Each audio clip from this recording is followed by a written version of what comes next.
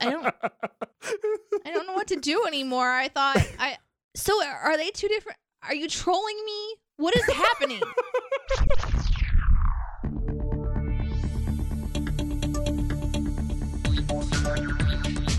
Captain's Pod, Stardate 812123.2. Yes, the star date actually means something. Welcome aboard the Starship's Enterprise, and thank you for joining us as we take a brief short leap from the world of CinemaSins to explore the universe of Star Trek. I'm your Captain Ian Whittington, and with me as always, she still can't say Quadritriticale, it's Ambassador Danae. No, I can't and I won't. That reminds me of that thing that you showed me, things I can't say correctly, Cerrito Burrito.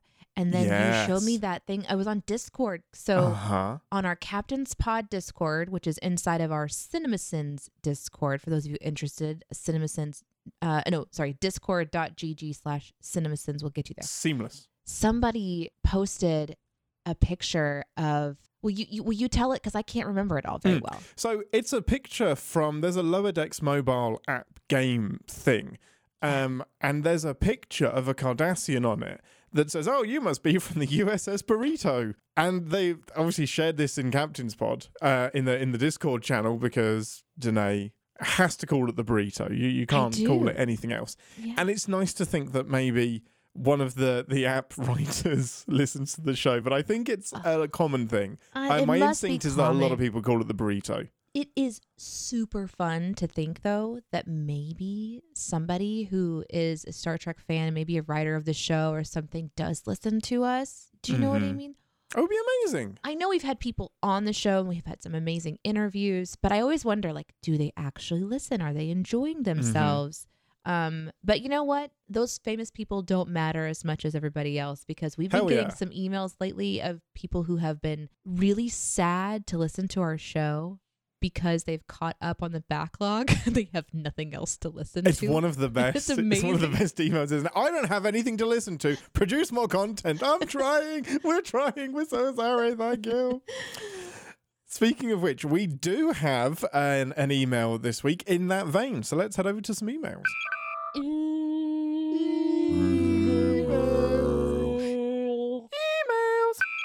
Okay, hailing frequencies open, everyone. It's time for us to read your emails from Discord, Twitter, and, well, email. This comes from, and I apologize in advance, it is Squalina. Squalina. My experience of your show probably matches Danae's experience with Star Trek at this point, getting the hang of it after enjoying a fistful of episodes. I've decided to go back and start your show from scratch, rewatching each episode of Star Trek before I listen to your podcast. Yay! I find this a great way to engage with the show and revisit some great and rather sinful Star Trek moments. Heck yeah, that is our mission. Oh my God, that's really fun. So it's like a choose your adventure watch along Captain's Pod style. Heck yeah. Hey, that's the goal. Awesome. We end up with 1,200 episodes of Captain's Pod, one for every episode. Oy, they just aged. How old will I be when that happens? Ancient. As I was compiling a list of all the Star Trek / Captain's Pod's episodes I have left to enjoy, I noticed you haven't visited a single episode of Enterprise yet. This has been mentioned a few times, so I didn't want to address it. Yeah. It's great you're finally going back to TOS to give Danae a taste, but may I also highly recommend every episode of Enterprise that features everyone's favourite Andorian, Commander Shran. Who?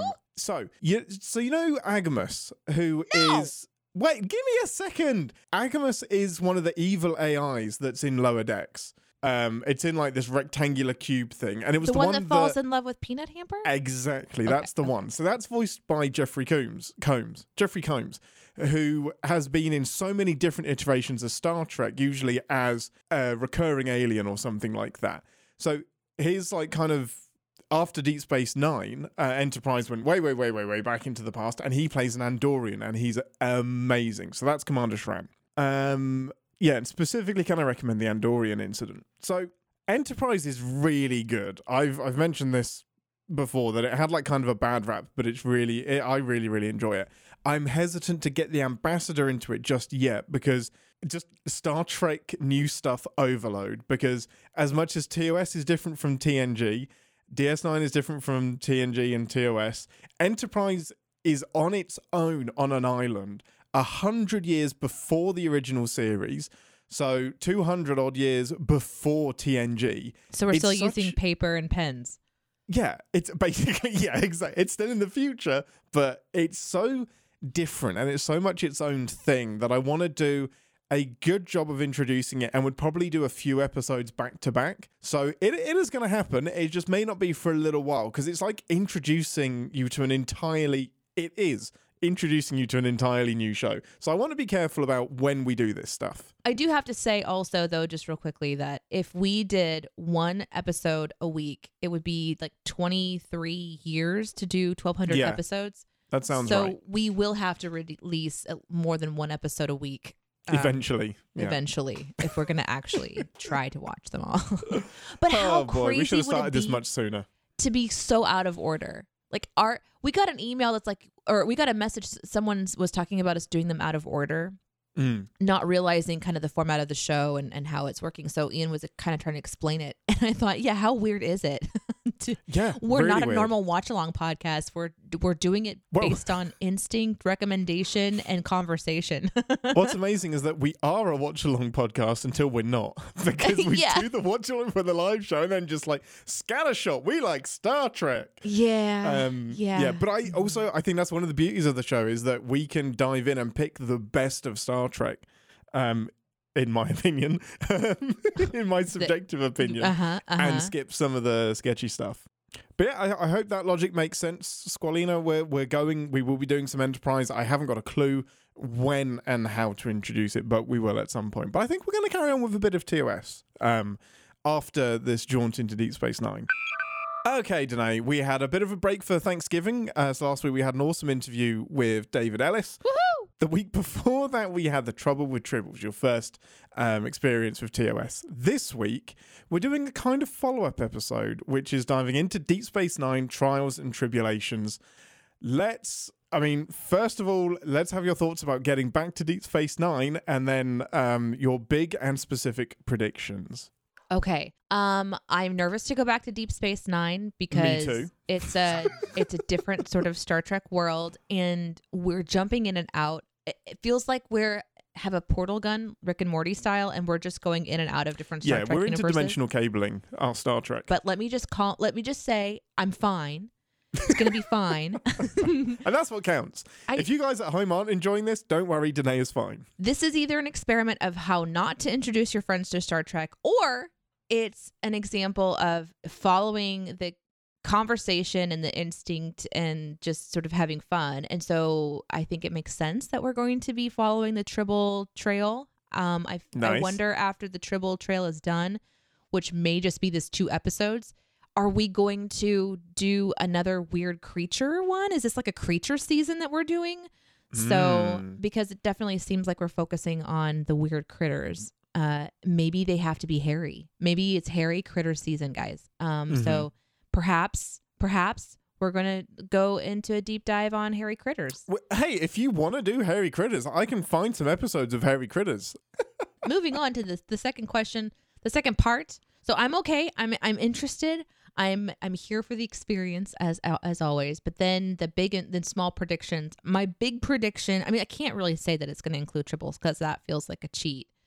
Yeah, that would be cheating. So my big prediction is going to be that it involves a traitor again. I feel like this person that sort of shows up at a space station to trade things is going to be the wink and the nod. Like if you were watching Deep Space Nine and you had never seen you had seen TOS, and this happens, you'd be like, oh my God, that's how it happened in Trouble with Tribbles. So I feel like that'd be kind of a cool thing. My very specific one. Oh, I also was told some stuff. I remember a couple weeks ago when we did the show that there was something about Worf and his history with a Tribble war, which I still feel like you guys are trolling me about. So I don't know if I believe you.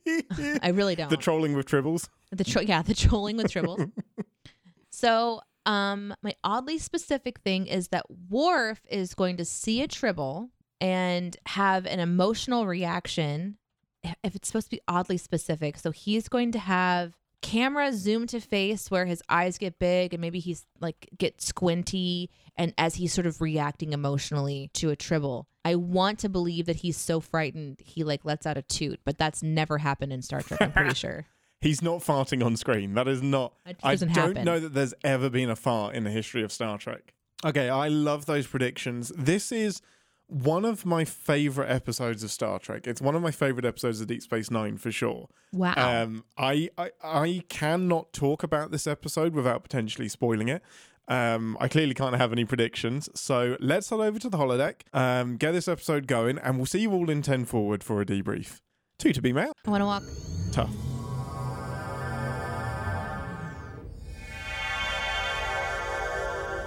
Welcome to 10 Forward, the part of the show where we grab a drink from the replicator and share our immediate thoughts and feelings on the episode we just watched together. Most important question first, what is your beverage of choice? Don't ask for Rectigino because I don't know what it is. It hasn't been invented yet. Well, let's just not call anything that sounds like rectum anyway. Rectum Gino. It doesn't sound like rectum. That did. It sounded like Rectum Gino. Rectigino. It's a Klingon coffee beverage. Well, for somebody who doesn't want me to ask about it, you sure do want to talk about it. No, specifically. I walked into that. I did. That's my fault. I want fish juice. Hot fish juice. I don't know. I don't Please. want anything now because I'm just going to vomit. Give us a synopsis. Oh my God. Well, what are you having? You didn't say what you were having. No, I don't. You put me off. Warm fish juice put me off. But that's a Kardashian. Yeah. Kardashian. Cian or Sheehan? Cian. Cian. Kardashians are the other ones. Oh Yeah. my God. Are you serious? One is a group of reptile-like creatures that feed off society and are really, really horrible. The other ones are the alien species in Star Trek. What? Way! Was that something for the nerds? No, that was some Kardashian bashing. So what I did is that I described the Cardassians in a really, really horrible way, but shifted that to be about the Kardashians. I don't know what to do anymore. So are they two different? Are you trolling me? What is happening? So do you know the Kardashians? Cians. You said that they were Cians. No, but the Americans, the TV show Kardashians. Oh. Two different things. Kardashians. Come on, there we go. Now I get it. My goodness, give us a synopsis quick. I was about to get really mad at Star Trek. Like, why do you have two different aliens that are so similar? So you thought I was describing two different aliens? Oh no! And you have the entire. You can make up anything you want, and you put two that are so. I genuinely didn't get it. This is amazing. This is beautiful. I don't have to get everything. This is the best. Hot fish juice. Yeah. Synopsis of today's episode is that we wanted to do a Forrest Gump, and so DS9 Forrest Gumped its way through the Trouble with Tribbles. A little bit. That is what has happened. In today's episode, the crew of Deep Space Nine Station Defiant. I don't know what they are, but it doesn't matter. This is my description of what I think. I'm not going to help. They accidentally find themselves back in space because the human Klingon, which is not explained very well at all in this episode, decides to push a button or something and launch them back in time. Why? Because he wants to blow up the Tribble station to become a hero, even though he would have died and no one would have known that he was a hero anyway. Yeah. That's a sin for later that I'll forget about that I just thought of. The fun part of this episode is that we get to rewatch last week's episode pretty much all over again. You get to watch it twice. But this time with characters that you love if you've watched Deep Space Nine. For those of us who haven't watched Deep Space Nine, it was rewatching the episode again with new people shuffled in like a deck of Star Trek cards. Seamless. Well, we find out that they saved the day, though, and that's okay. And now we have the most burning question of Star Trek answered. How were the Tribbles falling out of the Tribble hole in last week's episode? Now we know. We often, in content, we dip back into origin stories that we don't need. And that was the only one in Star Trek I ever needed answered. And they did it. Yep, that's it. It's amazing. Well, did you... I know the answer to this. Did you like this episode of Star Trek, Danae? I did. I had a really good time on this episode. Isn't it fun? There was a couple of times I checked to see how much longer we had. It did get a little bit long for me. A couple of times I felt like the dip in the momentum. But it's really easy to tell that this is gonna be a fan favorite. Oh yeah. For anyone who loves Deep Space Nine and TOS, obviously, because they're taking the characters from this one and they're putting them into an epic episode from the original series. So it was really delightful. It was fun to see how they used technology to insert their characters into the original series episode. That was really delightful. Like the first moment that they beam on board and they're in that new filter, not just the clothes, but like the new filter stuff. They're just loving it. Was a real delight. And then, you're watching them fumble their way through old technology. And there's just some really funny beats in this one. There's some good humor. And you don't have to know the crew to catch what their personalities are doing. Yeah. I think a burning question that people who have listened to every episode of Captain's Pod and are familiar with the last time that I watched a Deep Space Nine episode, those people, I'm talking to you, I still don't like Dax. No, to be fair, this isn't her shining moment. She's She's so fucking horny. She's very horny in this episode. That is her defining character trait in this. It's like, oh, I had a thing with him. Oh, I had a thing with him. Oh, isn't he attractive? Yeah. She got to use her brain. She did the calculations. I mean, yeah, that was impressive. She does know math. That was nice. It wasn't like I don't hate her as much as I did last time I saw her, but I haven't warmed to her entirely. No. She's just like a little, she's like a kid. She's like a kid that had to be led away from every candy aisle. And I think because she's like 1,000 years old, no, I think she's like 300 years old or something. Everything is a little trivial to her. Like everything is a little bit, this will pass. Like this will come and go. I've been through this. Aren't you people with your short lifespans really funny? Yeah. But yeah, overall, this is such a fun episode. It was the kind of like 30th anniversary tribute to Star Trek. So they knew they wanted to do this going in. And it's just incredible, some of the stuff that they managed to pull off in 1996. I don't know if you meant to do this, but it was actually inspired by Forrest Gump. And how would I do that on purpose? I have no idea what this stuff is. This came out 2 years after Forrest Gump. And it was inspired by that technique, but it was like, we're not going to do a ton of behind the scenes stuff, but from what I've read, it was painstaking. They got the original negatives from that episode. They upscaled them to look better, downscaled some of the Deep Space Nine stuff. I mean, let's dive into that. So one of my favorite moments from the episode was redoing the bar fight. And Danae was just giggling throughout the bar fight on the space station, and O'Brien and Bashir getting stuck in the middle of it as well, and Worf and Odo. And as we get towards the end of the bar fight, Danae's like, they're going to be in the briefing. They're going to get told off by Kirk. Are they going to be in the lineup? And I'm like, hush, shoosh, just wait. How they did that was so clever. It's so seamless. It's so good. Yeah, it was really, really fun.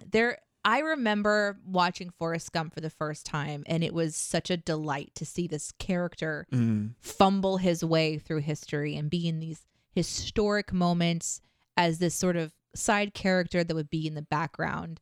And in this case, it was the same kind of thing where Odo is painted or like brought in digitally somehow in this beautiful merger into the background, while in the foreground you see Uhura, falling in love with the Tribble for the first time, and there's Odo in the background, and it was really, really special. I thought it was a really neat thing, and even though it's painstaking, like sometimes you say yes to a project, and then in hindsight, I shouldn't have done this. You just don't realize the undertaking. Like when you buy a house without really getting a great inspection, and then you pull up the floors and you realize you have to do I got some work much. to do. Apparently the hardest one was the scene towards the end where Kirk is on the bridge and he's getting pissy at all of the Tribbles, and Dax is just walking in the background, and Kirk turns to her, kind of does the shrug thing, and Dax does a reply shrug. Apparently that was the hardest one to actually get right. Because the timing I just has love to that they be did right. it. The timing's got to be perfect. The lighting is one of the hardest things to get right in these things as well. I can't imagine it being done any better today. Like if you get that wrong, it's so distracting, but I've got to say it's worth it. That's part of the beauty of it too, is you've got, there's sometimes when we get really distracted by like the writing. because it's really well written. And so we're like, not distracted. That's not the right word. Well, sometimes it is distracting. I'm meaning more we focus on the writing as a really good script or really good acting choice. Like somebody to camera has this most beautiful reaction on screen. We talk a lot about that. Or the set design, which we could talk about here. The set design is fantastic. Oh, for sure. Just recreate this element. But rarely do we remember the cameraman, the person that's trying to make sure the lighting is correct. And in an episode like this, when there's so many of those details that matter, when you're trying to match something that was created in the 60s, that's so fun to think about. Somebody in the chat mentioned that there was a camera lens that was used that was actually the ones that they used in the 60s to help create that effect. So for those people to have this beautiful craft that they're doing and then they get to use this old camera, it's almost reminiscent of the Deep Space Nine characters really enjoying their comm materials, and like they're really having a fun time in this episode using those older things where like we can't really make it bigger because then we'll set off an alarm, or when Cisco goes to tap his comm badge. I lose that every time because it's so confident. He just goes slap, and there's like a few seconds where he's just like, why isn't anybody talking to me? And then pulls out his communicator. It's so natural. Can we talk about my prediction before we get too much further in? Because I once again am amazing. And Danae's pretty good. She's pretty spooky with this stuff. She has the antenna for it. Danae's overall prediction was that it involves a traitor again, but this time, because we've shifted from K7 to Deep Space Nine, they're both space stations, the traitor would be on Deep Space Nine, so it's more of a mirror episode rather than re-inhabiting it. So if you'd have guessed that the same traitor exactly was involved, I'd have given you that. That would have been crazy. It's so great. I don't think I got the overall prediction. I assumed that it would be Tribbles on Deep Space Nine, although that does happen. So I think I might be able to get a half point. No. Your very specific prediction was that Worf will see a Tribble and have a camera zoom to the face, his eyes get big and then squinty. There was a half zoom. There was 100% a zoom. When Odo pulls out the Tribble, we do get a zoom on his eyes as he reacts. So I think you did really well. You did really well. I was freaking out. I was like, here it comes. He's reacting to the Tribble. And it's funny because I had just remembered that we talked about a mention in Deep Space Nine from Worf about this Tribble war situation. And so that is what prompted it. What was really fun is that scene was in that same moment when he's explaining the history of the Tribble battle and he's getting some shit from Odo. So I love that so much. Like, what were you expecting? Because you were giggling so hard when the waitress comes along and says the Klingons, and Odo, Bashir, and O'Brien are like, "What do you mean Klingons? I don't see any Klingons." And they all just turn to Worf because they're like, "That ain't you, my friend. What's going on?" Like, wow, you were giggling at that moment. There are some humor punches in this episode that really got me, and it's because we just watched the other episode that I really like. I'm super familiar. If this was months, even, years removed, I don't think it would have had the same impact on me whatsoever. Plus, we have really interesting conversations on this show and like in the chat and our live shows. So there's a lot of like little trivia that I learn. And so I'm sitting here and I know we've talked about Klingons looking different. And we talked about that last week, and that it's just sort of this nebulous explanation. But seeing it all, there's something really fun about dropping into a series. Yeah. And it's clear that in season 5, this crew and these actors are in sync with each other. Yes. They're pacing with each other, the humor, the back and forth, the way that they talk together. It feels really real and normal and like an everyday sort of a thing. So I wasn't feeling awkward and displaced. I was just like dropping into their universe. But what was interesting is they were dropped into another universe too. So it was like there was a little bit of shared like what's going on vibe between me and the characters. But I also understood the reference, so I was very grounded. And so it really helped this episode sing for me. And those humor moments are definitely one of them. Also, getting to see their love, like we talked about Cisco using the tricorder. He was so giddy and happy. So it was fun to see these characters have a good time. They're being while the fans they're doing this. Of Star Trek while they're in it. It's such a great way to pay tribute on like an anniversary. And so that fun. humor hit for me. The humor of the Doctor in the turbo lift with O'Brien when he's thinking he's in some sort of a paradox where he has to fuck his ancestor.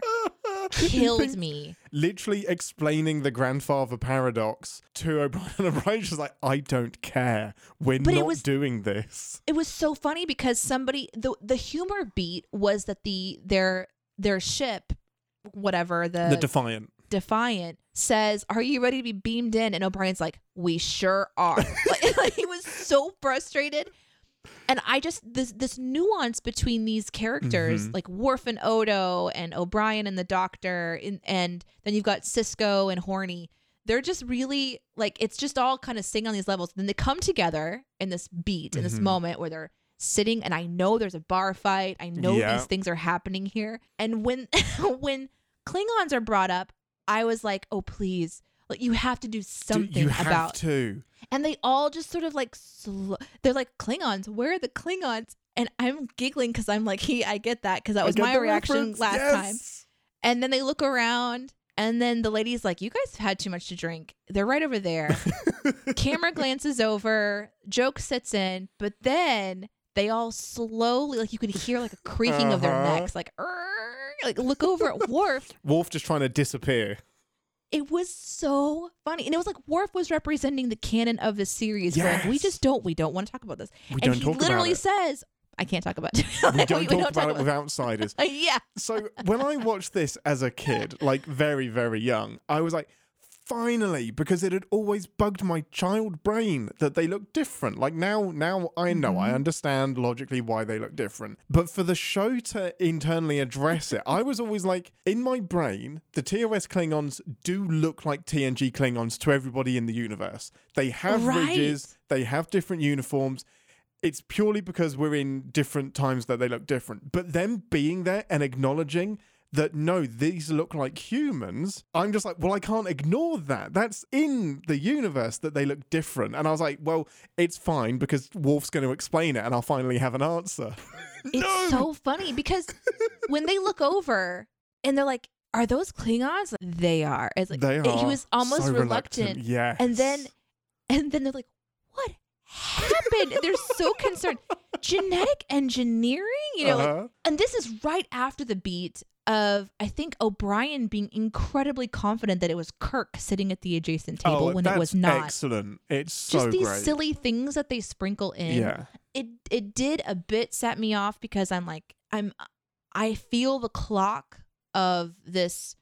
The entire premise of this episode is that this spy survived this moment 100 some years ago. He was trying to usurp this moment. He's in the original episode. He survives that. He's been in hiding for over 100 years until an opportunity struck to go back in time and change the outcome so he's a hero instead of an outcast. That's kind of the premise of this episode. And it just gets lost in the fan fun. And that's okay. Yes. But there's a casualness and like a giddy, like Cisco is essentially in Disneyland. Oh, and all of them are. Yeah, for sure. yeah, and Dax is like, let's go visit this area. And forget the mission. I want to meet my buddy. Yeah. Koloth, who I should not talk to at all. At all, yeah. And instead, they're, what are you doing to find this person who is most likely going to try to kill somebody? But I let that go pretty quickly because I was having a good time, and I knew something was going to happen. And then, the rise, the big moment is, of course, this juxtaposition of Dax and Cisco chucking the tribbles out of the weed bin. It's beautiful, isn't it? And them hitting Kirk in the face, and that was really, really fun. But for sure, the biggest laugh for me was Worf explaining Klingons, and then the bar fight again, and just the joy of seeing O'Brien being, berated by Kirk. It was so I think great. The highlight for me for sure. And then he has an excellent at CinemaSins moment where he walks out and he's like, of all the people in the room, he talks to me. Yep, you got pretty unlucky, buddy. But the way they put Bashir and O'Brien in that lineup is so impressive. Oh, it's great. Yeah, it looks so seamless. Good. It's really well done. There's a shot where, Kirk is talking to, I think it's their doctor, the one that had the bruise thing on his face that we talked about last week from the originals. Chekhov. Okay, so he's talking to Chekhov. And the way that it's framed is you have Kirk kind of standing side face to camera, and a little bit of the shoulder of the person wearing the red uniform is in front of his body, and then the rest of that person is behind his body, and it's face on to Chekhov. And in this case, they replaced that person with O'Brien. But I'm wondering if they actually had, like, the front half was the original person and the back half where we see O'Brien's face. That stuff fascinates me. Like, of course it took forever. It had to look perfect because it could have looked like shit so easily. Yeah. And lots of people have written about it. Like, I would recommend, we're not doing a huge amount of behind the scene stuff because there have been many articles written about it, but I would go out there and read up on it because how they pulled, like, the sets together, the editing together this was an ordeal. Well, I liked too that they zoomed in on Kirk whenever he sits on the Tribble and then he mashes the button on his console, because I'm pretty sure that the one we watched before was a more zoomed out version of the bridge because I couldn't see what he was mashing. Yes. And this time I saw that everything in the TOS is just a big square solid yellow panel, big square solid green thing. Like, it's so geometrical pattern and just one color. It on his little button masher, it's just a big square green button. Yeah. So it really makes me understand how much maybe easier, I'm going to say the word easy and it is not easy. Please don't think how much easier it is to recreate it, whether for this show, well, that in that moment, it was actually from the original series imagery. But for the people who have recreated it, that were just researching that one production company that's remade the bridge. You just have to find a big square Lego and you're good. Yeah, just go for it. There was an article that I read that said the stuff that they used to build the set in the 60s was super cheap. It would be like everything was under $5, but to recreate it in the 90s cost thousands of dollars because they don't make that shit anymore. And they were just, hey, that's in a thrift store. Let's pick it up and put it on the bridge. And it was so expensive to recreate some of those sets. It's just amazing. It's so worth it. Oh, I love it so much. Yeah, I super had a good time. I think it was really fun also to use this as a Deep Space Nine episode because I think this was a good way to be introduced to the vibe of these characters. It honestly is. In the last one, it was a bit more serious because it was like a Worf wedding and everything kind of seemed really serious. Yeah. This one was fun and the lightness of their relationship kind of shone through. You know, you've got this kind of Cisco person who's maybe not entirely by the books, but he is in like a kind of a cool cash way. Yeah. I don't know. It was interesting to try to get to know him. O'Brien, though. O'Brien and Worf. I could watch those two all day long. O'Brien and Bashir? O'Brien and Worf? When were they interacting? They didn't. That's when I would perk up. I'm like, them. Right, got it. Yeah. Yes, yeah. They were great additions to Deep Space Nine. I mean, pulling O'Brien in from day one was genius. And having Worf jump in is so much fun. It's interesting that like the Bashir and O'Brien kind of barbing relationship. O'Brien hates Bashir in the first couple of seasons. And Bashir is just consistently there, just like, I'm going to be your best friend. I'm going to be your best friend. And by now, they are best friends. And they are such a interesting duo together. They have so many fun episodes. There was that beat where they're trying to scan some stuff and an actual ensign comes from the corner. It's like, why are you here? You know? And aren't you a doctor? Why are you scanning? And they have to make something up. Maybe... I don't know how that felt to make it. I don't know if they had a little bit of ad lib openness or something, but you could feel that it was O'Brien. Like, yeah, buddy, how are you going to get out of this one? And then, good luck, my friend. Bashir. Yeah. B-A-S-H-I-R. Bashir.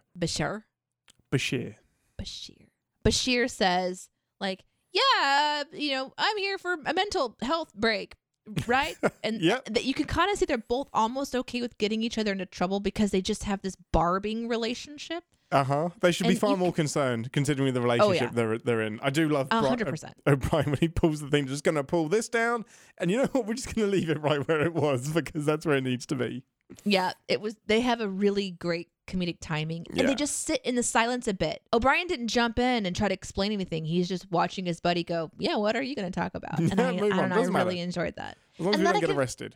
I can feel that relationship with Cisco as well, with Dax, where they've known each other for a while. Like when Cisco said something about old man was when I remembered that Dax is like this reincarnated being or something, like this host person who's been around for. And I kind of remembered part of it, but oh, yes. She's had multiple bodies. Yeah. You're horny for a reason. Yes. She's been around a lot. So when the episode kicks off, we start with the Department for Temporal Affairs agents turning up. What was going through your head? Like when they turn up and you're like, what's going on here? Why are they here? What are we doing? I think it's a really fun way to frame the episode. It's a great way to start the episode, but not knowing. My note was literally, I'll just read it to you. Old men in a Department of Temporal Investigations. Boy, they look boring. But don't worry, Cisco has an interesting mug. He does. Yeah, Sebastian he does. mug. And then I wrote down something about like put down baseball. I remember baseball was important. Like, so these are just my weird ones. They want the truth. They why did you go back in time? And then I realized they're there because they're like part of an investigation, and they're the begrudged people who are forced to investigate and hear the same thing. And I kind of felt like if I was a Star Trek person, I would really like these characters because they sort of point out some frustrating commonalities between episodes. And they're kind of tired of hearing the same excuse over and over again. Like, I would have been the first to notice when I got back. So, how many times have I heard that? Yeah. Is that a joke about time? I don't like those. Yeah. They're very picky. The disgruntled office workers who have to investigate time travel issues is kind of a fun thing. I love it so much because the fact that they're disgruntled and frustrated about something that's really, really fun. So I can imagine that they're fed up of like these rogue captains like Janeway and Kirk, Picard and Cisco. They keep finding themselves accidentally meddling with time, something that they've trained for years and years and years to kind of get right and to monitor. And then these untrained people are just like meddling in time travel, and then they have to go and map out what could have changed, what happened, what is different because of the things that they did. And like, what a frustrating job it genuinely must be. It must be. To pick up the pieces afterwards. But I felt that they did a good job of only having them in the right spots. A little bit in the middle, a little bit at the end, and then we're moving on. So this was a way to have an episode that's like 17 hours earlier, but without actually have to have that. Yeah. So we're kind of dropped into a moment trying to figure out what happened. And I think that would have been really fun to watch this not knowing what to expect for the first time. Yeah. Because you don't know that you're going back until that screen clears up and you see the Enterprise. So do you remember the first time that you watched this episode? Do you remember how it felt? I remember the feeling. So I'd watched Deep Space Nine before I'd watched the original series. So this didn't have, so we're talking like when I was 9, 10, 11. So this didn't have exactly the same impact. I watched TNG first, then Voyager, then Deep Space Nine, then the original series. But I can only imagine how cool it must have been after 30 years of being kind of off the air to have the original, the Enterprise, appear on screen. And that dramatic reveal is so good. It's so fun. But I remember being fixated on the Klingons, but I don't remember specifically the Enterprise turning up. But I like that they didn't mess with it. They just used the original footage. I did too. I like that they used a lot of the original footage. And I had an opportunity to add my helicopter noises. What did you think of that? Yep. Incredible helicopter noise. I love it. Would have been really, really fun. I feel like the tension of like the characters attempting to hold back their excitement to go and that was like that was really they're all very calm about being 100 years in the past. It's like, it's fine, we'll get back home. Not to worry, it's fine.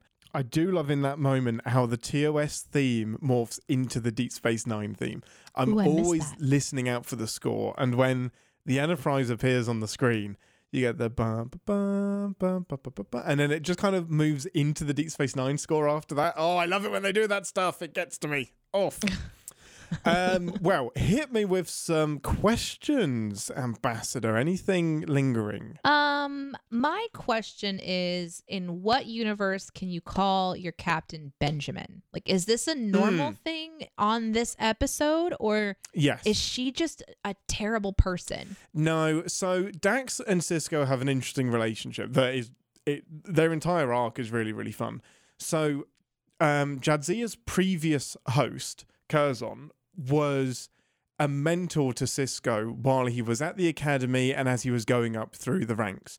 So he always refers to him as Old Man because he was his mentor, his guide. And so they kind of have that father-son relationship where he would call him Benjamin. Now, Curzon dies and becomes Jadzia, and Jadzia is now working underneath Benjamin, but they're similar kind of ages, so they're kind of on the same level. So it's just Who's this... Jadzia? Jadzia is the lady. Jadzia Dax. Oh, okay. So Dax is Jadzia. I remember that now. Okay. Yeah. So Dax is I hear you, DS9 fans, screaming at me. I hear you. Dax is the symbiote, and Jadzia is the current host. And Curzon was the previous host, who was this old man who guided Benjamin. So they have this really familiar thing between them. So that's why Jadzia gets away with calling him Benjamin. But does Dax realize it's a dick move? I don't think it's a dick move. I think she's earned that. And I think Cisco would tell her if he didn't like it. Listen, and this is just a personal preference. Let's just talk for a second. When you have worked for your lifespan to earn a title of some kind, like doctor or captain, and you're not called that, I just feel like it's very disrespectful. Depending on who's doing it, yeah. So, for example, I have a friend of mine, but whenever I see her in public, I call her doctor, so that there is just this, like, I say, hello, Dr. So-and-so. Even though I know her first name, I could text her right now. We could hang out, right? But that is when I'm in public. Now, when we're in private, and actually recently we had a chat. We had a meeting with somebody. We were talking about some ideas, and I was doing some consulting on some stuff. And there was another person in the room. And it was like we were all going to be collaborating together for a while. And so I asked her, I said, do you want me to call you Dr. So-and-so, or do you want me to call you your first name? And gave her that option. So it's like, and I guarantee Dax and Cisco have had the same discussion. Can you guarantee it? I'm sure they have. And I think more often than not, it happens in private. She does address him as captain. But in those more personal moments, she says Benjamin, and he would shut her down. Like, Cisco would have no problem saying, you call me captain.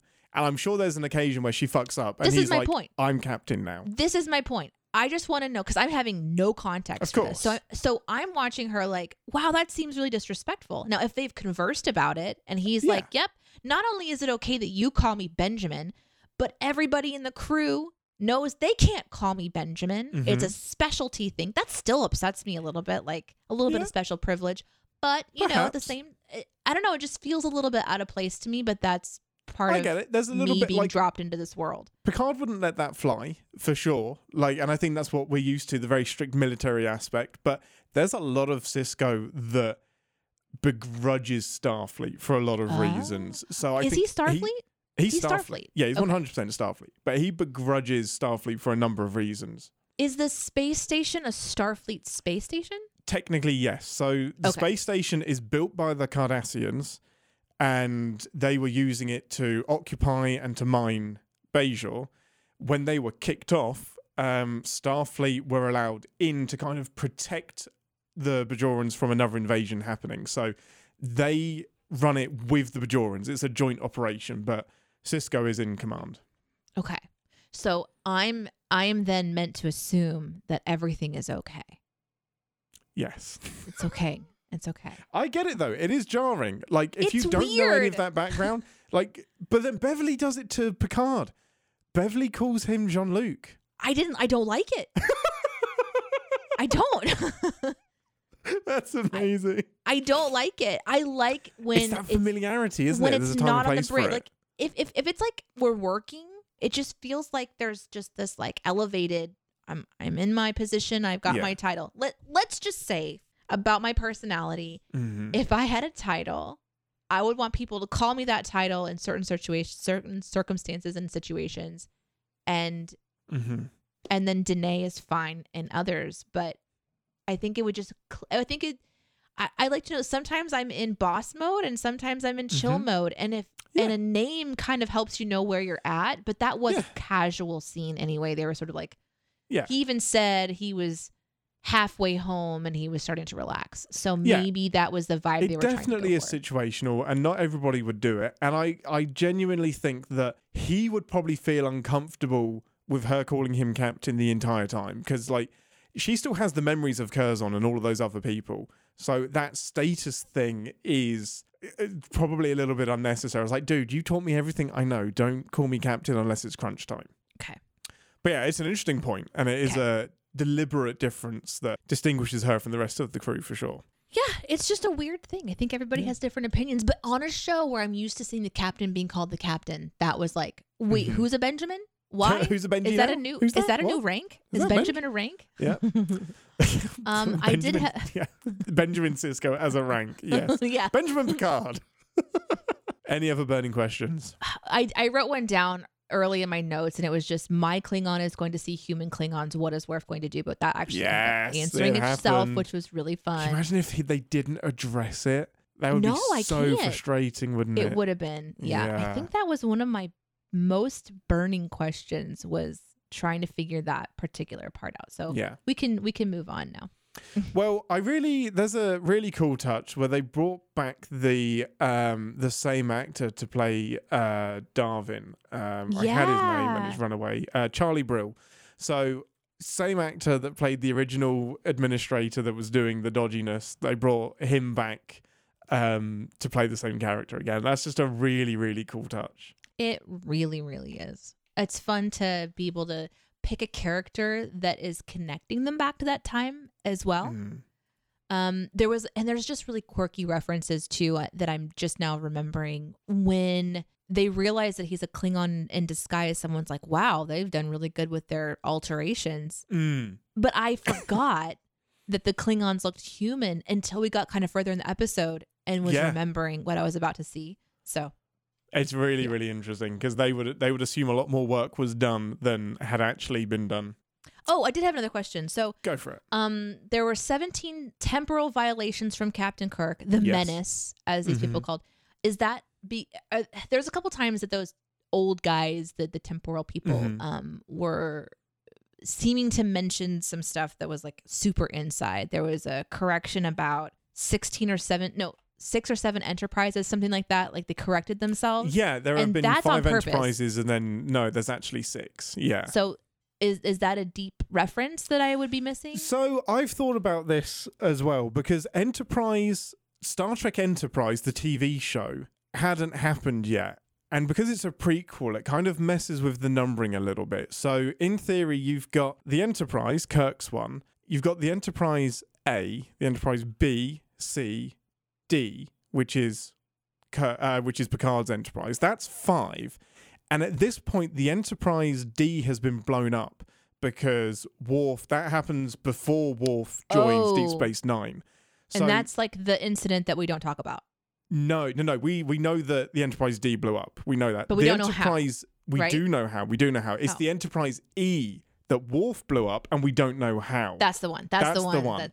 So Worf is like the guy that they just put stuff underneath, they sweep it under the rug. Like, we don't talk about tribbles. We don't talk about that. We don't 100%. Talk about Klingons and what they look like, and we don't talk about this ship blowing. There's 3. So I think the 6 was either because they had a feeling that Enterprise was going to be in the works, or it's because the Enterprise E is currently under construction, and I don't think it's been built yet. And I think they don't count the Star Trek Enterprise because it was an NX. So when you, this is so nerdy, when you're an NX-01 or an NX something, you're an experimental ship. So you're not officially named. So in theory, when you move from an NX to an NCC, the name of the ship could potentially change. So when they say 5 or 6 and they count however many enterprises there have been, they don't count the NXs, which is how we get away with Enterprise breaking canon a little bit. That'll make sense in a few years. Yeah, so they're writing the script out, and then there's future knowledge of what's coming out, and they're having this exact conversation, and so they just write in 6 because they are time travelers too. So it's kind of a funny thing that they could do that. So and that was another question I had. I don't think First Contact has come out yet, but they know it's happening. So I think that 5/6 was to cover their necks because they know there's another Enterprise on the way. Got it. Woof. Okay. Next question. Yes. How does somebody wipe the transporter logs after they beam? Oh, we'll get into the sins if you want to do that. Okay. That's right in the sins. Right. Yeah, I don't think I have anything else to go over, actually. I love this episode so much. Actually, I love the ending in particular. Like how do you end an episode like this? And it's just beautiful to have Odo just pondering his fuck up. I guess we have Tribbles now. And just the slow pan out. It's such a beautiful ending. It really is, because it's kind of a nod to the first one where someone just wants to have the cute cuddly thing. But poor Worf, right? He doesn't want to be on that. He immediately gets a transfer. He's like, this is why he's on the Enterprise E for First Contact. It's because he's like, nope, fuck those Tribbles. How much better of an ending would it have been if it slow pans out of the 10 forward area or the bar or whatever, and it kind of goes down the hallway through a door, and you just see Worf putting on his battle gear. And that would be brilliant. Oh my goodness! If it's just we're all heading to the promenade to go and meet Quark, and he's just like getting his gear and bat'leth on. That would be amazing. Just ends with him running through the ship. Oh, that's amazing. And it's kind of the same ending as the original episode, because the Romulans are in a similar the Klingons are in a similar situation where they'll walk into their engine room and suddenly find a ton of Tribbles. Any Klingon is gonna. Well, actually, I'm trying to, like, in my imagination, would there be Klingons more than Worf on Deep Space Nine, or is Worf still like the exception? Oh, okay, got it.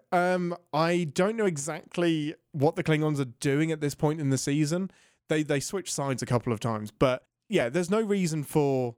There could be other Klingons on Deep Space Nine. Okay. Yeah. Because I got the impression that there was Klingon trouble in the Deep Space Nine timeline of some kind before going back in time and having that trouble. There is a war going on at the minute between the Federation and the Cardassians, and the Klingons are working with Starfleet. So I think that's what they're talking about. Like, he's stranded on Cardassia because they've been attacked by they're getting attacked by everyone at the minute. Okay. Anyway, I still think that Worf needs to be like just coming out in all of his battle gear and just murdering fuzzballs. Yeah, just absolutely ready. He has a purpose. Yeah, absolutely love that episode. It's a great anniversary special. It's a beautiful piece of just TV technology as well. It was great. Yeah, I love that you had a good time with it. It's a historical episode for sure. Okay, Ambassador, before we get into the sinning, we won't spend much time on it. I promise I will protect your brain. How many pips out of 4 for Trials and Tribble-ations? 4 pips! 4 pips? Yes! Pip, hooray! For me, it's a 4 pipper as well. Yes, some of like the plot stuff is a bit droopy, but it's such a fun episode. The level of difficulty is through the roof. It goes down in history as an incredible, incredible episode. 4 pips out of 4. Having said that, it of course has sins. So let's head over to engineering. Battle stations, everyone. Red alert. Warning. Warp core collapse in 10 seconds. This is the part of the show where we re-engage our sin brains and remind ourselves that no TV shows have had sin, even our beloved Star Trek. Ambassador, you go first. Okay, I think the one that made me most upset is the one that I'm going to start with, and it is just the absolute batshit non-scientific way that they're searching for that bomb. It's incredible. When they're in on the space station, and Odo is just like scan Chuck, scan Chuck, scan Chuck. I'm just like, this is a terrible way. You've got to organize them. How do you know you're not going to be scanning that one again? Like, just chuck them out. Just no wonder funny. It's taking you so long. It's comedy. If there wasn't an imminent explosion happening, then I probably would have enjoyed it a little bit more because it was just haphazard. But I'm just watching everybody, like, people are chucking Tribbles into each other's Tribble pile. They are. Just It's just that it's such an inefficient way of doing it. It's like remember in Lower Decks when they're doing the isolinear chips all in the same room and they're scanning all of them. I now feel like that was a nod to how they scan the Tribbles. Yep. In that moment as well, there is some utter nonsense. Like the reason that they have to scan them one by one is because it's a very specific signature. Until Dax and Cisco go into the storage compartment, and she said, "Oh, I'm picking up a tricobalt signature. It's around here somewhere." What do you mean it's around here somewhere? That means Odo and Worf could know that it's around here somewhere, or know that it isn't around here somewhere, and stop scanning.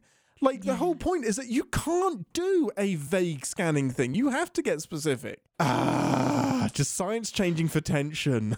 My next big sin is it kind of undermines the original episode, because in the original episode there is security all over those wheat bins. Yes. But now we have Cisco and Dax just like, clunk, clunk, clunk, clunk, clunk, clunk, clunking down inside of them, and no biggie. Yeah. So I don't know. I thought that they would have had to have had a clever way of distracting the security team or something, but we just kind of skipped over that part. But it was a really specific part of the last episode, which was like, don't question Kirk and his security team. They've got this under control, but they obviously don't. They're just roaming around, touching everything. And there is a little missed opportunity in that moment where back in the day, I thought that they might, or I was hoping that they would lock the door from the inside, and that's why Kirk can't get into it, because we never really know why that bottom storage bin is locked. Like, the reason for the story is that we want all of the Tribbles to fall on Kirk. We don't really know why he can't open it, and I was really hoping that Cisco would like remotely lock the door so that he has to get to the open one. Can you just imagine him pushing against the side and Kirk's trying to open it? So, it would have been beautiful. That was a really fun one. Yeah, it would be great. There was quite a few sins for me at the very end, so I'll just stay kind of on those. So they find the bomb, and Cisco says to lock onto his tricorder location and beam it into space. Yeah. But the tricorder has more than one surface. It doesn't just have what's on top of it. There's what's beside it. There's what's below it. But only one Tribble is yeeted out to space. I think it would have been more accurate to see the tricorder and every Tribble touching a surface of it. Touching all of it. Beamed out to space. It's fine. They were all dead anyway. And then they just explode. So that was one of them. I don't know. I mean, they were all dead anyway. But I still think we would have had letters written in for killing imaginary Tribbles in imaginary space. I think that the people of Star Trek are prepared for those conversations. Yeah, I think that's fair. Yeah, I think that's just the day job. One little disclaimer at the end. No Tribble was harmed in the making of this film. Also, Tribbles aren't real, you lunatics. They're not real. It's still in the Tribble moment stuff is just the convenient bomb timer, the ticking clock that gets to the end of the episode. There are so many better ways to do this. Like, just blow it up. Just forget the timer, blow it up. Like, Darwin set himself up for failure twice. He just fluffed this so bad. Imagine going back in time, having all the information about how everything happened, all of the timing, you delete your own transporter trace, somebody drops a time orb on your lap, and you're just like, I get to use this and go back in time. He's done the hard part. The easy part is killing Kirk and changing the timeline, and he fucks it. And he has to mess it up because he can't win. He can't. But it's just unbelievable. He should have won. The bad guy should have won. Yeah, he had all of the advantage. Yeah. Although it was really clever that he sees him in the distance in the fight behind his actual character. Yes, that was really cool. That must have been so weird to see on screen. Like the actor to watch that. Such a wild thing. Your turn. My next one is also in that moment that the explosion wasn't noticed by the Enterprise in space. I think that would be something that they would have picked up. Not questioned. Like, or the Klingons didn't question it and just like, what are you doing, Enterprise? Attack. Right. I understand that. I think the Defiant was cloaked the whole time. Yeah, the Defiant is cloaked. Okay. Yeah, convenient cloaking device. Yeah. But the explosion wasn't cloaked. Nope. And it seemed like it was pretty close, definitely Yeah. in scanning range. I mean, they have Yeah. scanners that scan for so long, so that there's this explosion in space and nobody sees it. Was a Yeah, little but the bit, Enterprise scanners have a gap in them, which is my next sin, the convenient scanning gap. There's always in Star Trek some cycling thing. So the shields either do like this power cycle, the scanners do a power cycle, and that always allows a gap for us to beam through. So yeah, just what kind of cliche did I call that? It was gap in the sensor cycle cliche. Allows O'Brien and everybody to beam in. I did not buy the ending with the temporal agents very, very well. Oh, what, just being okay with it? Yeah. Yeah, I'm with you there. Because there's a chance that Kirk would have been interested in Cisco beyond just that exchange, instead of it feeling like more of a handshake from from a lieutenant to the beloved captain. It could have been like, who was that guy? Bring up his client, like bring up his file, you know. It could have done all kinds of things that would be really different. Like it could have sent them on a mission to figure out who that person was. It could have accidentally started an incident. Now, of course, what if this became like a Moby Dick thing that Kirk never let go of? Yeah. And they're super casual about it because they understand the desire to meet a hero. But that's directly against that is breaking the rule intentionally rather than accidentally. And the premise of this episode was that there was accidental breakage first, but then there's intentional, both with the Tribbles being taken and then also with Kirk being talked to. And I just felt like the agents were just like, you know what, we're going to let this one pass, which maybe they didn't want to do the paperwork. I don't know. It just seemed like it was a little bit of reach. That's happening. So that leads very nicely into my biggest sin, and it's just time travel. Like, it's the misunderstanding of the butterfly effect, cause and effect, and how shit works. Like, the conversation that O'Brien and Bashir have with that engineer, they have altered the path of his day. He was supposed to go down there, interact with the panel, do things. Cisco talking to Kirk on the bridge, Kirk shrugging at Dax. Like, every single thing that they do, there's two options here. Either what they do is a risk, which means it's changing things imperceptibly in ways that you can't understand or measure, which makes the temporal agency kind of pointless. Or it already happened that way. So it was always meant to happen. They were always meant to go back in time. They were always there. That's just how time works, which means you also don't need a temporal agency looking after it, because time happens how time was always supposed to happen. So yeah, you're either mad about it or you're not. And that's the tricky thing with time travel, is you can't change things. You wouldn't perceive it. Like when Cisco says, if anything had changed when we got back, myself and my crew would have been the first to notice it. No, you don't know that. You don't know how changing the timeline will affect you when you come back, or it just blips you out of existence and this never happened. Like, and they just accept his excuse. They're just like, I hate it when they say that, as if it's the get out of jail free card. So it's time travel's squiffiness. It is. Yeah. It's fun, but it's not going to make sense. This probably could have been a question, but it was originally a sin kind of thought, which is, so the episode ends with another Tribble invasion. Is that ever solved? Because that's another big problem, right? Like, no, Tribbles are just chilling out. The last time this problem was solved because they shoved them all in a Klingon vessel and started a war incident, that at least we think.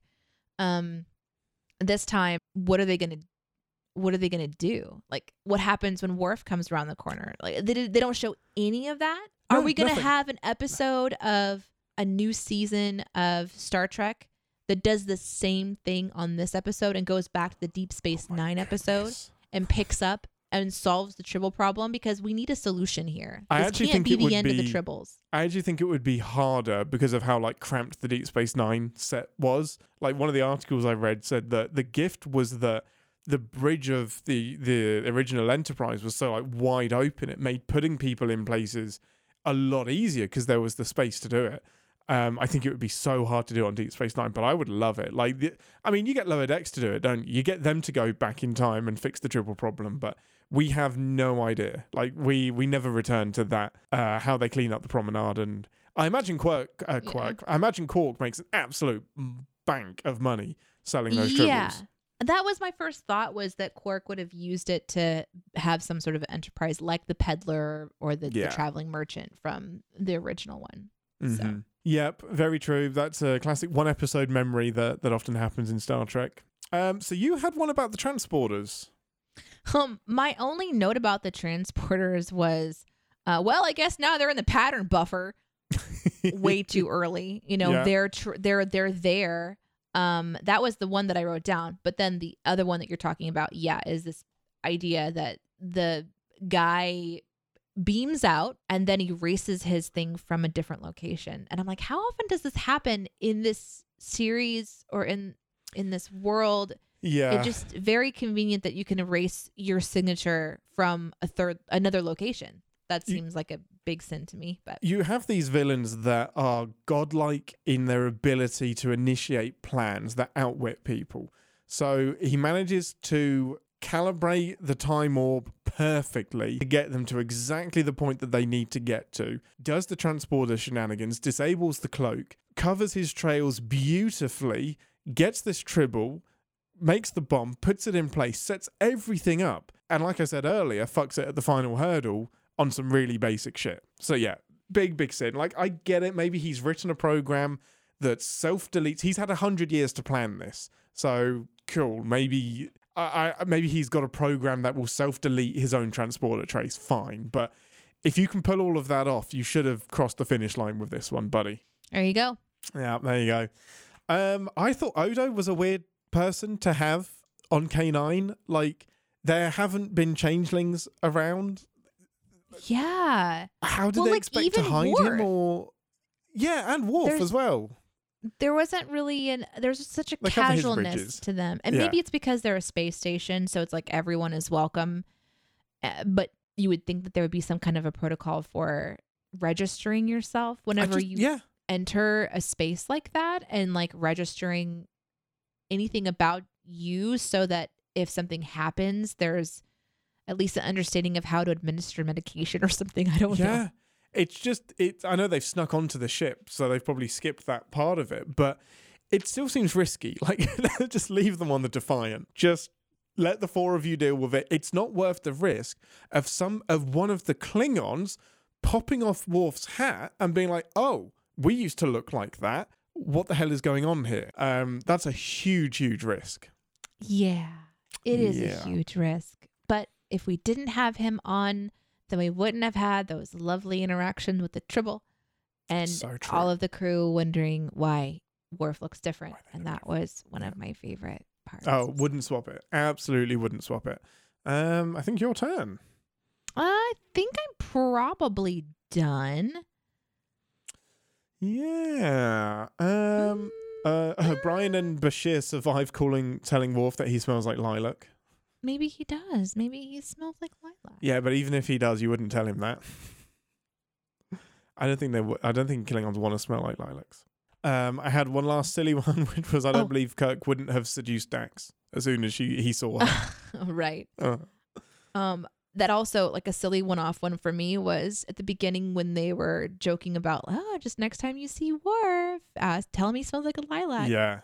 I wrote down, stop fucking with my Worf. Leave him alone. He's my man. That can't end well, right? Of course not. No, you're gonna. That ends with you in sickbay and Worf like in the brig. You get broken legs. You're gonna have a hard time picking up your teeth for broken fingers, is what Worf would say. Well, that's an amazing episode. I'm so glad you enjoyed it today. Like, it's probably one of the best back-to-back episodes you can do, where you really appreciate diving back in and seeing all of the care and love that I put into it. It was perfect. I think I would recommend this combo to just about anybody. Even if you've never seen TOS or Deep Space Nine, it's just a fun, like, little back-to-back. And you really don't need a lot of context for either of them, I don't think. And it gives you such a fun introduction to both eras of Star Trek, the TOS and the TNG era. I love it so much. Now, that leaves us with what we're going to do next week. And honestly, I'm torn in a few different directions. So I'm going to ask you, Danae, I have options for both of these. Do you want to stay in the original series and just go and do the original series episode. This is going to be one that kind of ties into Strange New Worlds-ish. Or do we want to go into a TNG episode that kind of ties into TOS? Neither. Okay, give me an episode. I want a furry, fuzzy creature episode. You want a very fuzzy creature We've talked episode? about this. I want this season to be about just creatures. The furries. Well, I don't know that it has to be furry. Just creature episodes. If you're going to show me something from TOS, it's got to be the Gorn episode. Well, that was going to be my next episode. Well, then that's what I want to do. Okay, then next week we're going to do Arena, which is the classic Gorn episode of TOS. God.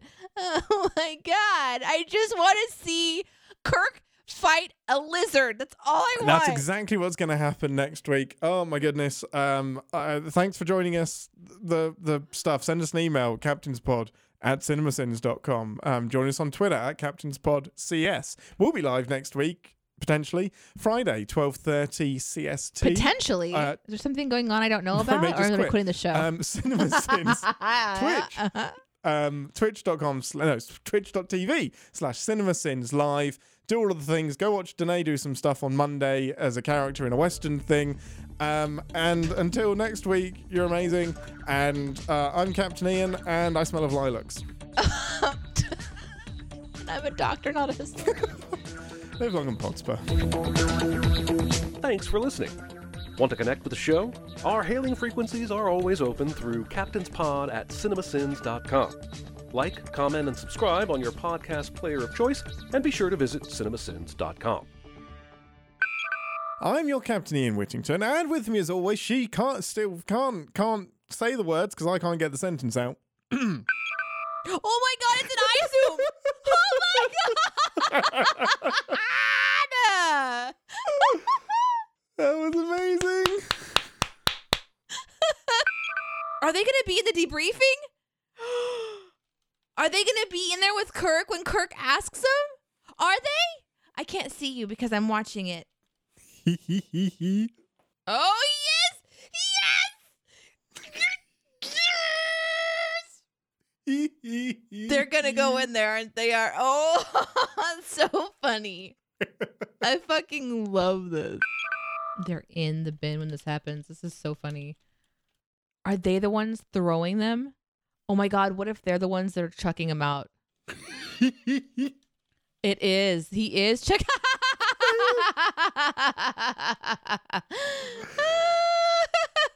That's the origin story we needed.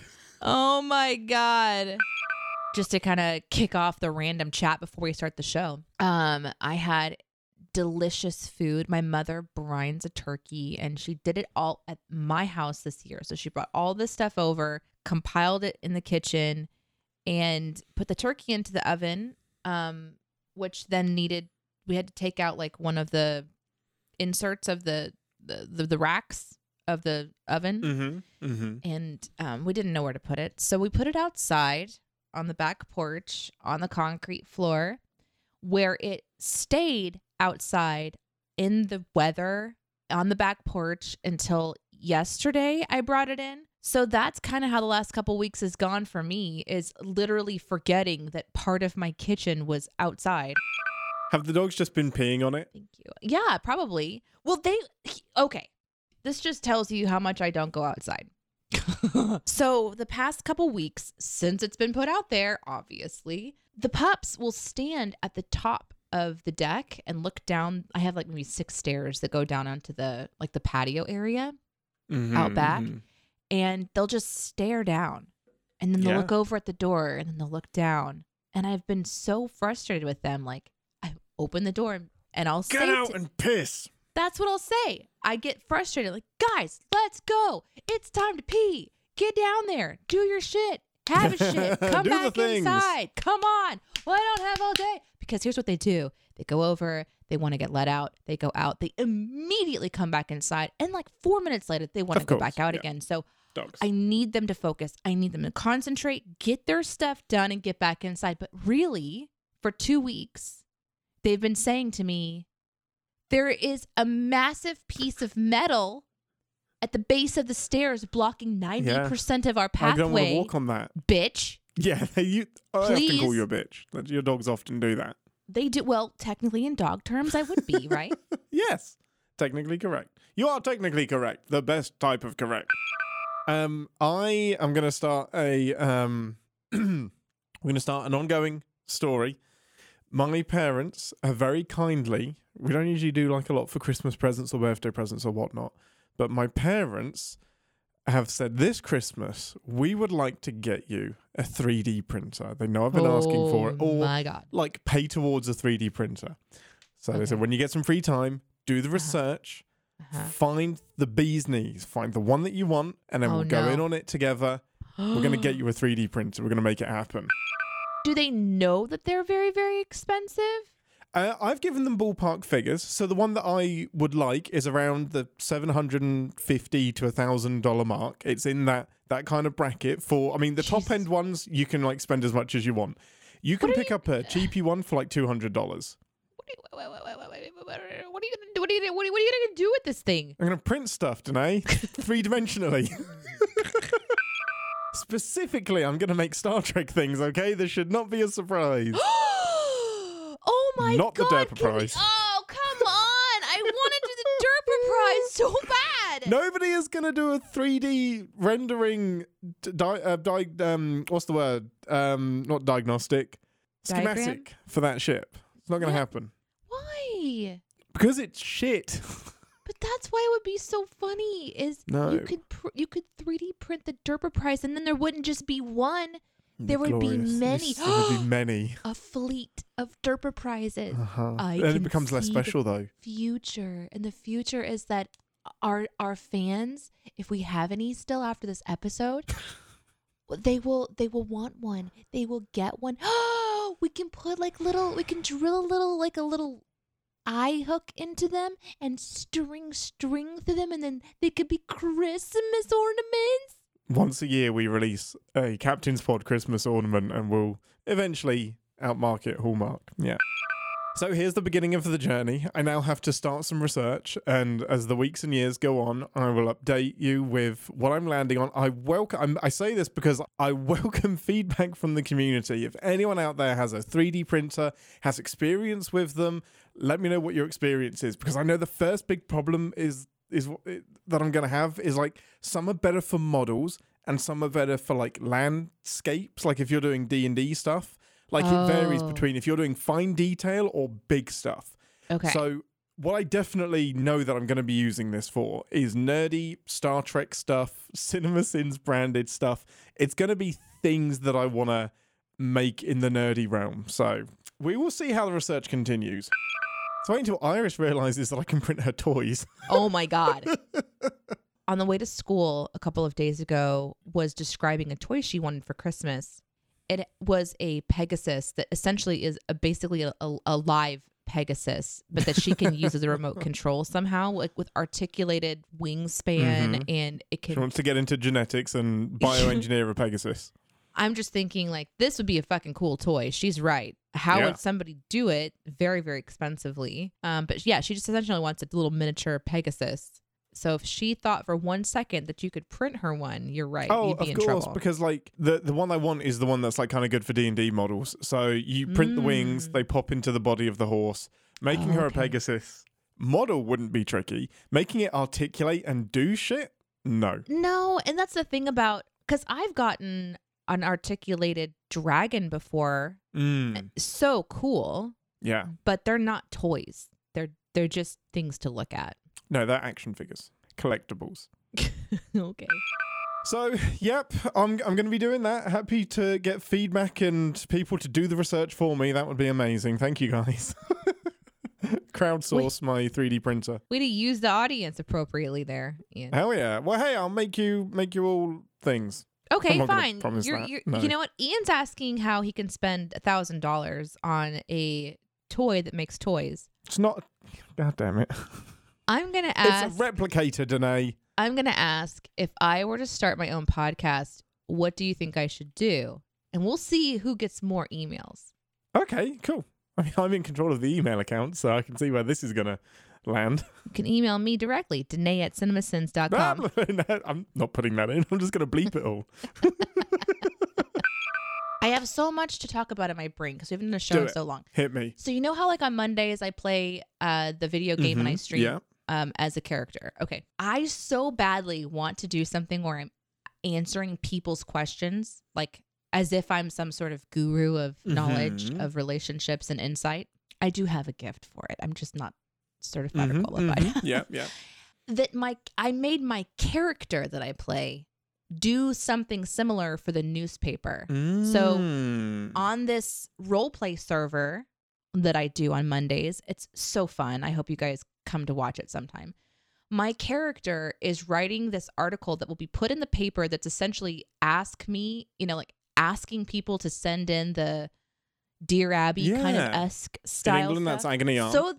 So that I can live out my dream vicariously through a character creation. You could just stream every Monday and have that be the thing that you do. You don't need Wild RP to do that. You could 100% do that and people would tune in and have a live agony aunt show. I want to do it. Are there any questions that you wouldn't answer? Like, are you like, what would be your limits? Would you have to put like some parameters on the questions that are asked? No, because I think there's a way to answer any question. It just wouldn't maybe be what the person wanted. Like, let's say somebody wrote in and they had a question about a mathematical equation. Fair. My answer would be like, go fucking Google look it up yourself. Yeah. And that's not really a great answer, but it would have to be my answer. So I guess the premise would have to be like, you have to be willing to have my answer to it, along with a massive disclaimer. It would very much show that they didn't know you. If they were asking you a complicated math question, I was like, oh, you must be new to the chat. I'm sorry. I like this. All questions must begin, Dear Danae, I have a problem. Even if it's not a problem. Yeah, that's just the beginning. It's just like, how do I make homemade laundry detergent? But you make it a problem. Well, I have a problem. I don't currently have any laundry detergent. I smell. My clothing smells. Everything smells. Here's a question from Cameron. Dear Danae, I have a problem. How do I stop not wanting my charisma checks? Great question. Loaded dice. Oh, no, that's a great answer. Lots of people have suggested we do Balance of Terror, which is the TOS episode that ties in with Strange New Worlds. But do you remember anything about that final episode of Strange New Worlds from season 1? You know, where they go into the future and do the thing with the Romulans? I'm sorry. You're asking me to access a lot of information about Star Trek all at once, all of a sudden? Okay, hold on. So we're going back to season 1 of Strange New Worlds, which predates TOS. Yes. That I just watched, that also went to DS9, but then we're back into the TOS, but not TOS. We're going forward to Strange New Worlds, but it's actually a new release, but it's not the newest because it's season 1. Yes. It's the last episode of the season, and there's something about Romulans. Time travel. Which reminds me about Picard. So now I'm back in Picard, and I'm looking at his Romulan girl that just doesn't appear at all beyond that. I never got to have an end to that one. So now I'm upset about that Romulan relationship with Jean-Luc. I said it was too Shawnee. You sound like Sean Luke. It was just I had phlegm in my mouth. I apologize. Sean. But that's not it at all either. Pike is visited from Pike in the future. Pike. Hold on. Pike. Captain Pike is the captain. Okay, so that helps. Titles help sometimes. Okay. Benjamin Pike is.